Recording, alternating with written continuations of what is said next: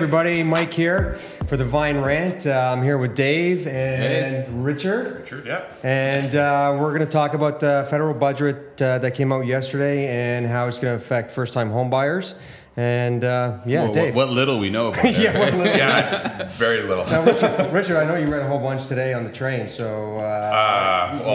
I uploaded the article before. Wait. You take a train in? I drove in. My wife moved the car. Okay. Just curious, but go on. Sorry. So, the federal budget for first-time home buyers sounds pretty good. There's a CMHC program where for new homes, it appears as though the government's going to be offering up to 10%. It's a shared equity program, so no interest, I'm assuming, on their offer. It would be in addition to your existing 5%. You have to have your 5% down for new homes, and then 5% would be for existing homes. So, but it's capped at a property valued of $450, is it not? 480. 480. No, 480 is the CMA, including CMHC fees. So 480 is the mortgage amount. All right. So let's just base our conversation on a 450 purchase price. Okay, or 450 mortgage actually. Yeah. So you're buying a home for $500,000, right? Basically. And then the income, family household income, has to be 120,000 or less. Or less, yeah. Yeah. Yeah, so that's pretty interesting. I wonder how that would apply for self-employed, because gross business income would. If they use a typical NOA and T1 general. Net income. There could be definitely a lot of people that are qualifying, right? I have a lot of clients who gross like $300,000-400,000 a year, but show 20 grand their NOAs. I guess they qualify. That'll be interesting, right? Well, here's the thing. Let's see what they come up with. But I think a lot of people will try to take advantage of this and maybe misuse it, unfortunately, for what it's really intended for. But the other thing is does it even make sense? But let's talk about. It doesn't make sense. But let's talk about the benefit. So I did the calculation. Let's just assume the mortgage was $450, and the government on a new home is going to rebate you or give you an interest-free loan of 10%. $45,000. So $45,000. So the calculation on that, the difference in interest or difference in the monthly payment is about $200 a month. That's a lot. Significant. That's basically like $40,000 in mortgage qualifying. So this really could help somebody, first-time home buyer, get into the market and maybe buy something a little more. That's almost like qualifying on a 30-year. All of a sudden now you're almost qualifying on a 30-year. So, that could be all the difference for someone who's on the fence. It could be a difference to somebody in markets like or Toronto or Vancouver. There's anything like first-time buyers.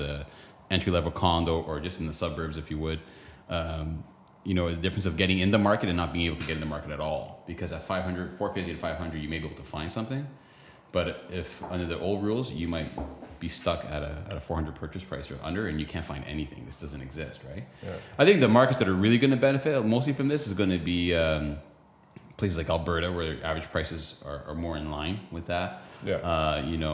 The prairies, the East Coast. I think they're going to get a great benefit of that. GTA is just not going to see. GTA, when your average price is $1 million for a house, no, necessarily. There'll be a small group of people, entry level, who might be able to benefit on a small condo or a very small townhouse outside of the outskirts of the city. And the reality, like you were saying, so like anything over 500,000, so it's 5% down on the first 500,000 and 10% down over that. So like you said, like the housing prices here in the GTA, like for a one-bedroom condo, $500,000. I mean, like that. It's gonna be hard to find, but there are stuff out there. Don't be surprised if you see builders trying to scale down on the footprint just to try to get this price point. To try to satisfy this opportunity, right? I think it's pretty interesting from like an insurer standpoint, from CMHC. Being that they're offering a pure equity position on properties. It doesn't sound like they're charging interest on the loan. They're just reducing. Well, you have to pay it back on the point of sale, or refinance. But from CMHC's standpoint, they're insuring the loan. Mm-hmm. They're now just reducing the costs for their borrower, and all of a sudden now they're probably looking at a lot less likelihood of having to cover a payout, right? If the borrower defaults on the loan, they're less likely to default on the loan because their carrying costs are lower. They're still going to qualify the same way they would normally qualify. Look, to me personally, this is just a great ploy for votes. Yeah. I think the product's kind of actually crappy, to be honest with you. I think here's the reality. The reality is this government's overstepped their position with regards to trying to overregulate the market with the qualifier. That qualifier really hurt everybody, and having people try to qualify at a factor rate of basically 5.35 roughly, is it? 534, yeah. The benchmark. Yeah. See, that benchmark rate is just too high. Like, rates are not projected to go out there in the next 2 or 3 years, especially when the lenders are talking about rates and everyone feels their rates are coming down in the short term, right? So I don't understand, why not just change the qualifier and create something that's a little bit more level playing field and has a real longevity? But don't you think that the whole goal of that was also to cool the market in terms of housing prices? Well, yes, and it made sense when we were using a qualifier of 4.5, you know, but when you're almost at 5.5 on the qualifier, it just doesn't make any sense anymore. Yeah. Right. And I think they've overstepped there, and the market's overcorrected, and now they're panicking. They're trying to appease their voters. And you look at the price point that they use; it's obviously going to be very attractive outside of their traditional voting base. You know, the big cities in Toronto and Vancouver, who are going to support them probably regardless. They're not getting a real big benefit here. It's going out to the smaller communities and where they're probably having some issues with voting support. I think at the end of the day, what they should do is go back to the drawing table and change the qualifier, which is what the industry's been asking for about 1.5 years now. We've been lobbying and saying, hey, the qualifier is great. It's great to have some protections in there, but why not make it something that is more realistic and in line with real projections? This is what expected to happen over the next 3 to 5 years. Incomes are going up with inflation too, right? Yeah, and well, inflation is driving incomes, but I think government's expecting that will outstrip this. So, yeah. So then it goes back to the question: if government's with the qualifier overcorrected the market and slowed it down, they impacted negatively. And economically, we're seeing it because the impact of that, there is a ripple effect. Isn't this kind of a bit of an artificial stimulation? So they're not really helping housing prices. If they're basically saying to everybody, hey, we're going to help you get into the market, you just basically took that entry-level price point and you made it that much more attractive. Guess what's going to happen? You're going to see your prices rise. Yeah. Because you just created more buyers for a market where we have limited supply already. Which they've done nothing to do is increase so you haven't done yet. anything to help housing prices. Well, we'll see where the prices are in 5 years and what types of issues first-time home buyers are looking at and even 3 years after this takes effect. This is a 3-year plan. It's to 1.25 billion is earmarked for investment in the home equity sharing program for the next 3 years. Is that going to continue? Is it just going to continue to be something that... The other problem with the timeline is you create a business, a panic, a surge. People just start going, hey, I got to get in the market now. Yeah. Well, it's the alter jumping in. We see it every time interest rates change. You see rates drop, you tend to see people kind of sit on the side. The minute there's a rate increase, everybody jumps off and jumps in the marketplace. Yeah. And you see real surges and increases in activity. And this is going to be the same thing. It's going to create that surge. When all the data comes out and people really understand what's there, and I assume it's going to be relatively juicy, I think you're going to see a lot of people jump in those price points, and they're probably going to artificially jump up values. And they haven't indicated as to how they're going to have to pay it back either. So, I mean, point of sale. They said point of sale or refinance, I believe. Is that what they said? Yeah. But this is just an interest-free loan. I mean, so yeah, it's great, which taxpayers are paying for. I think there's just, like you said, there's better ways to stimulate the market to get, I think they want to increase like 1.6 million young buyers to get into the market. And they said that by doing this, they're going to increase the number of transactions by 100,000 to 140,000. So they're going to increase sales by 40%. So they're going to increase sales for a very select group of people. And where there's a shortage of supply. Like, I'm sorry, but let's face it, builders are not going to build that inventory overnight. Builders are not going to wake up tomorrow and be like, all right, I'm building product at 500,000 under starting today, and I'm going to have it to market and ready to go in the next 12 months. It's not going to happen. It takes time to develop land.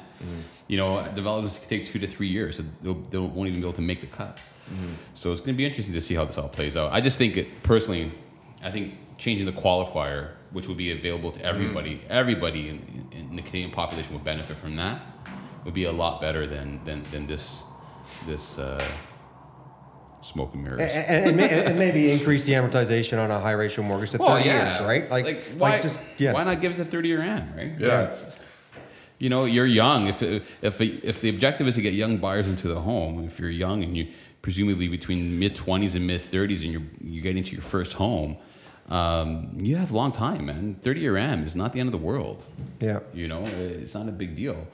I think 30-year AM should definitely come back for high ratio. So let's talk about the RSP contribution for first-time home buyer withdrawal. That's good. I think that's great. So they're looking to increase it from $25,000 maximum to $35,000. Yep. I mean, like when you look at applications, you obviously see the assets that people have. Like, do a lot of people have a lot more in their RSP that they could withdraw, you know, under this kind of program if they could do 35 grand? And would they use those funds? It's mid-March. Would have been good to know this at the end of February, before the RSP deadline. Well, you can still make your RSP contribution for 2019. Well, you know, and this brings up a good point, because I had a client that just purchased and she made a contribution to her RSP this year, and it has to be in there 90 days before she can withdraw it while she's closing in like 60. Yeah. Well, by the time all this stuff comes out, and if this actually gets implemented, look, this is a budget. So this isn't going to get implemented until September, and it has to pass legislation. So we don't even know. This is an election issue. I heard. I don't know. I was reading an article. Apparently, it's effective immediately. The 35. Really? Oh, the RSP. Yeah, the RSP is apparently it's effective immediately. 25 is now 35. I don't know if it's an extended period for repayment. Is it still the 15 years? You have to repay the. I would assume so. Yeah. I would assume so. Yeah. I think it's a good thing. The RSP is a wonderful opportunity. There are people. How many young people? Actually have 35 grand in their RSP. Probably not as many as you would hope. Yeah. But there will be maybe some younger couples who combined can maybe top up their RSP. You know, people who are professionals who get bonuses and take advantage of this. So I think there'll be a nice group of people that can take advantage of it. You know. Yeah. So I think there's some good stuff in there. So if that's 15 years on a $35,000 repayment, it's like probably like $2,500 per year over the next 15 years. Yeah, but if you're contributing on a regular basis, $2 to $3 grand a year, then it'll work out just fine. I mean, if that's the case, and you're buying a new home, and you're going to have all your other costs associated, first time home buyer, maybe if it's not an extended 15-year period on that could be something that. I mean, you don't have to repay it for the first 2 years. So for the first 2 years, you don't have to pay it. It becomes taxable income if you don't pay it back, that portion. Right. True. Okay. So it's not like the end of the world, right? Yeah. Hopefully, I'm just saying. Hopefully, they extend the repayment period. I don't know if that's something that they've included, but on 35 grand for an additional, additional 10 grand that you can now withdraw. Hopefully they're expanding the period that you can repay it in. No, we'll see what if anything comes out on that. Is there anything else in the budget that you guys read that we can talk about today? No, man. I think that was pretty much all I read. I was really curious about the whole thing with CMHC. I'm very curious to see what all the other fine print will be when it all comes out. The other insurers will probably be, all over this, wondering. Well, I think other insurers will probably follow eventually, right? Generally, that's the trend, right? CMHC starts the wave, and then the others jump on board with their authorization. It'll be interesting to see how this all plays out. Yeah, it's like, why did they pick $450,000 or $480,000 CMHC loan cannot exceed 480 grand? Like, why that number? Well, I think it's because the income thing, right? They use also 120, right? And that's approximately the type of income you would need to qualify for a 500 purchase price high ratio. So I think that's why they're using that. Middle class family, 2 people making 60 grand each. It's great politics. Yeah, it is. Yeah. Like, I'm sorry, but it's great politics. I think things like, look, let's give some credit. Like, CMHC's done some great things. They came out with some great programs for self-employed, newly self-employed, that have been phenomenal. Unfortunately, not all lenders have bought in yet, but as lenders start jumping on board and it becomes widely available to everybody, there's some great programs out there. I think this is more politically driven than necessarily a good, policy as far as I go. But I think we'll see how it plays out. Yeah, it'd be interesting to see. Hopefully it's just like a $40,000 shared equity program. That equity hopefully doesn't grow with the growth of the property. Well, that was one thing that people were asking is if this is an equity share, what happens when market values rise? Is it just the 40? And no one's I haven't seen an answer yet online as to what the response is, and that'll be part of the red tape. I don't know. I would assume that they're It should they're be not going just to do that. should be just an interest-free loan. It Interest-free should be loan. interest-free, 40 you pay grand. back your 40 grand. Hey, back if it's 40 an equity play, then then this actually might be a good move. Then as a taxpayer. Yeah, smoke and mirrors maybe. Yeah. Well, I don't know. I think we'll see what the red tape is in all the fine print when that comes out. But that is a question that a lot of people have been asking: is what happens when market values rise? You know, look. Here's the short is this is going to be good for a lot of people who are on the fence. Yeah. It's going to get them in the market, and I think that's wonderful.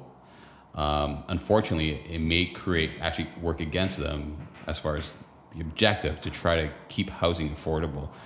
In the sense that it'll maybe stimulate that entry-level price point and drive it upward because of the increase in demand and shortage of supply.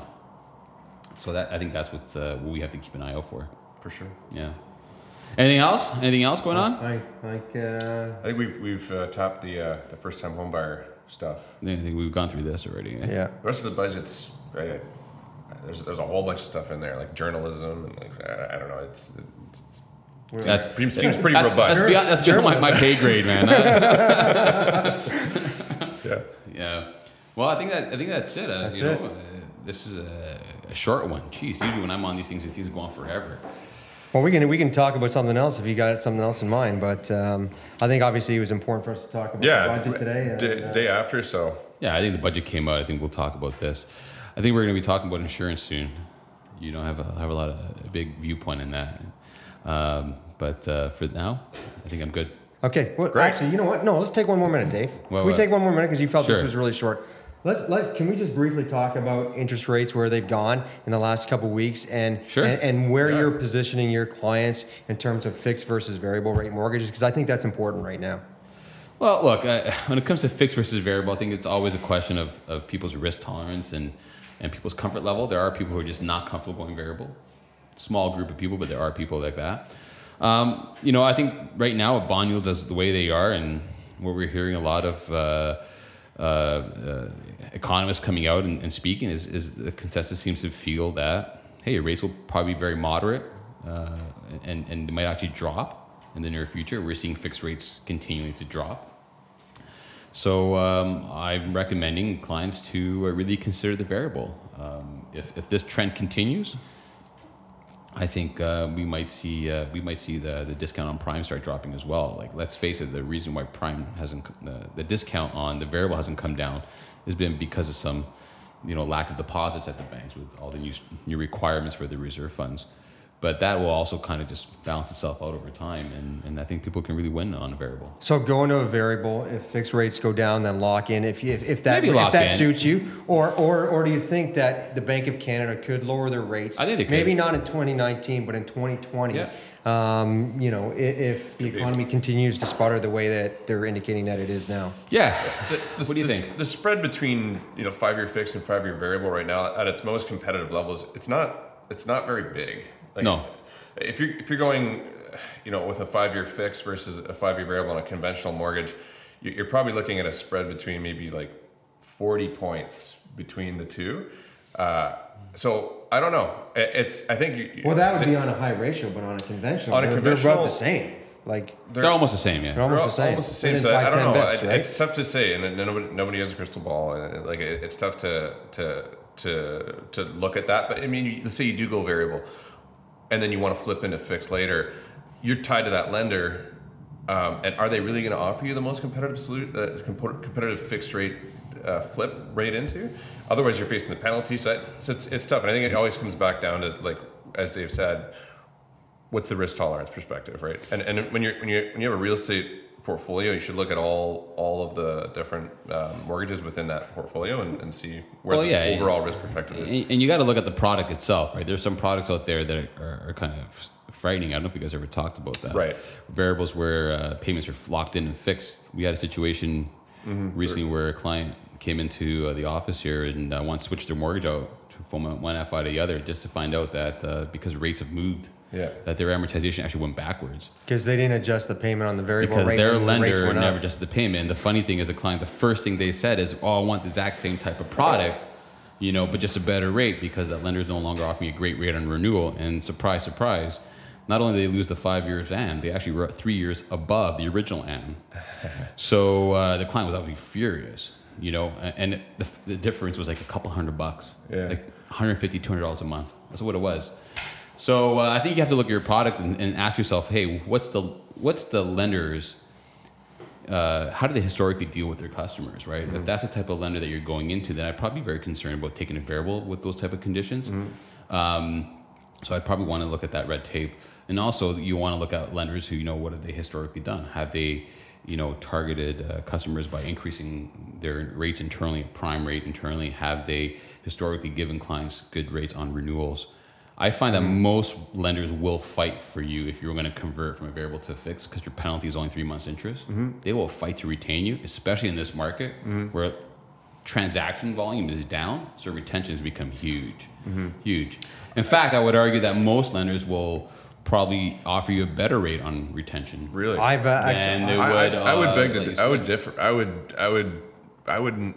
Like I've been on the other side trying to retain with pricing tools, like when I worked at the bank. Yeah, but that's when, not now. Now's different than 6 months ago or a year ago. I've experienced this. But it's a lot of work. It's a lot of work to do to switch your mortgage out, right? And I think that the bank knows that, and the lender knows that it's you're going through the ringer to have to switch your mortgage. You're looking at discharge statements. You're looking at a new income qualification under stress test rules. Yeah. And the lenders stress out the process. They draw out the discharge statement, and they make it a little bit more difficult than it should be, obviously. But at the end of the day, though, you know, people will still make the transition if they're going to save money. But here's the thing. So, like, I've had a couple switches recently. Depends on where I've offered the client a much better rate than where their current lender was offering. So we already started the process. We had the discharge statement. This lender called the client 3 times. One touch point when they asked what their penalty would be to get out of it. Yeah. One when they received the discharge statement, and then another time before they actually discharged the mortgage. And the client obviously was happy with my service, and she stayed with me. But to your point, retention, they're fighting hard to keep those clients. And retention's, you know, they get, as soon as the lender gets the discharge statement from the other lender, it's a whole retention process, right? Like it goes through escalation, goes through, you get this individual you have to call. So there's definitely, it's there, but it's not like, I just, you know, retention, I don't think is completely aggressive, widespread across all I think it's gone a lot more aggressive than you probably realize. I say this to all my clients: why didn't they offer you the best rate if you're their client for so long out of the gate? When I offered you the best rate, my lender doesn't even know who you are. That's from the get-go. That speaks volumes. If you're getting offered the most aggressive rate, whoever it is, if you're chatting on a refinance, switch, purchase, whoever, you should always, as a borrower, pay respects to those individuals, that the specialists or the agents that are going out of the gate from the get-go with the best offering. Well, I think at the end of the day, we know that majority of people just sign on the original offer, and that's why the banks don't generally give the best rate, right? It's you know, but I find the monoline lenders are a little bit more aggressive, and they tend to be very close to the premium pricing to try to retain their client. Right. Look, at the end of the day, as a customer, you need to do your due diligence, and having a good advisor on your end, a good mortgage agent to work with you and look at the marketplace and give you alternatives is key. So always get that second opinion. Look, if you get a second opinion, best case scenario is you find out that you got a great offer and you just stay where you are. Worst case scenario, you find a better offer and you move. But you're still still going to save money, right? No, it's a win-win. Definitely, you got to shop around, right? I think that just wrapped it up. Wrapped it up. That's it. Just wrapped it up. Boop, boop. Yeah. That's for Hugo because he's not here. That's it for the rant. I should have put a beard on, you know?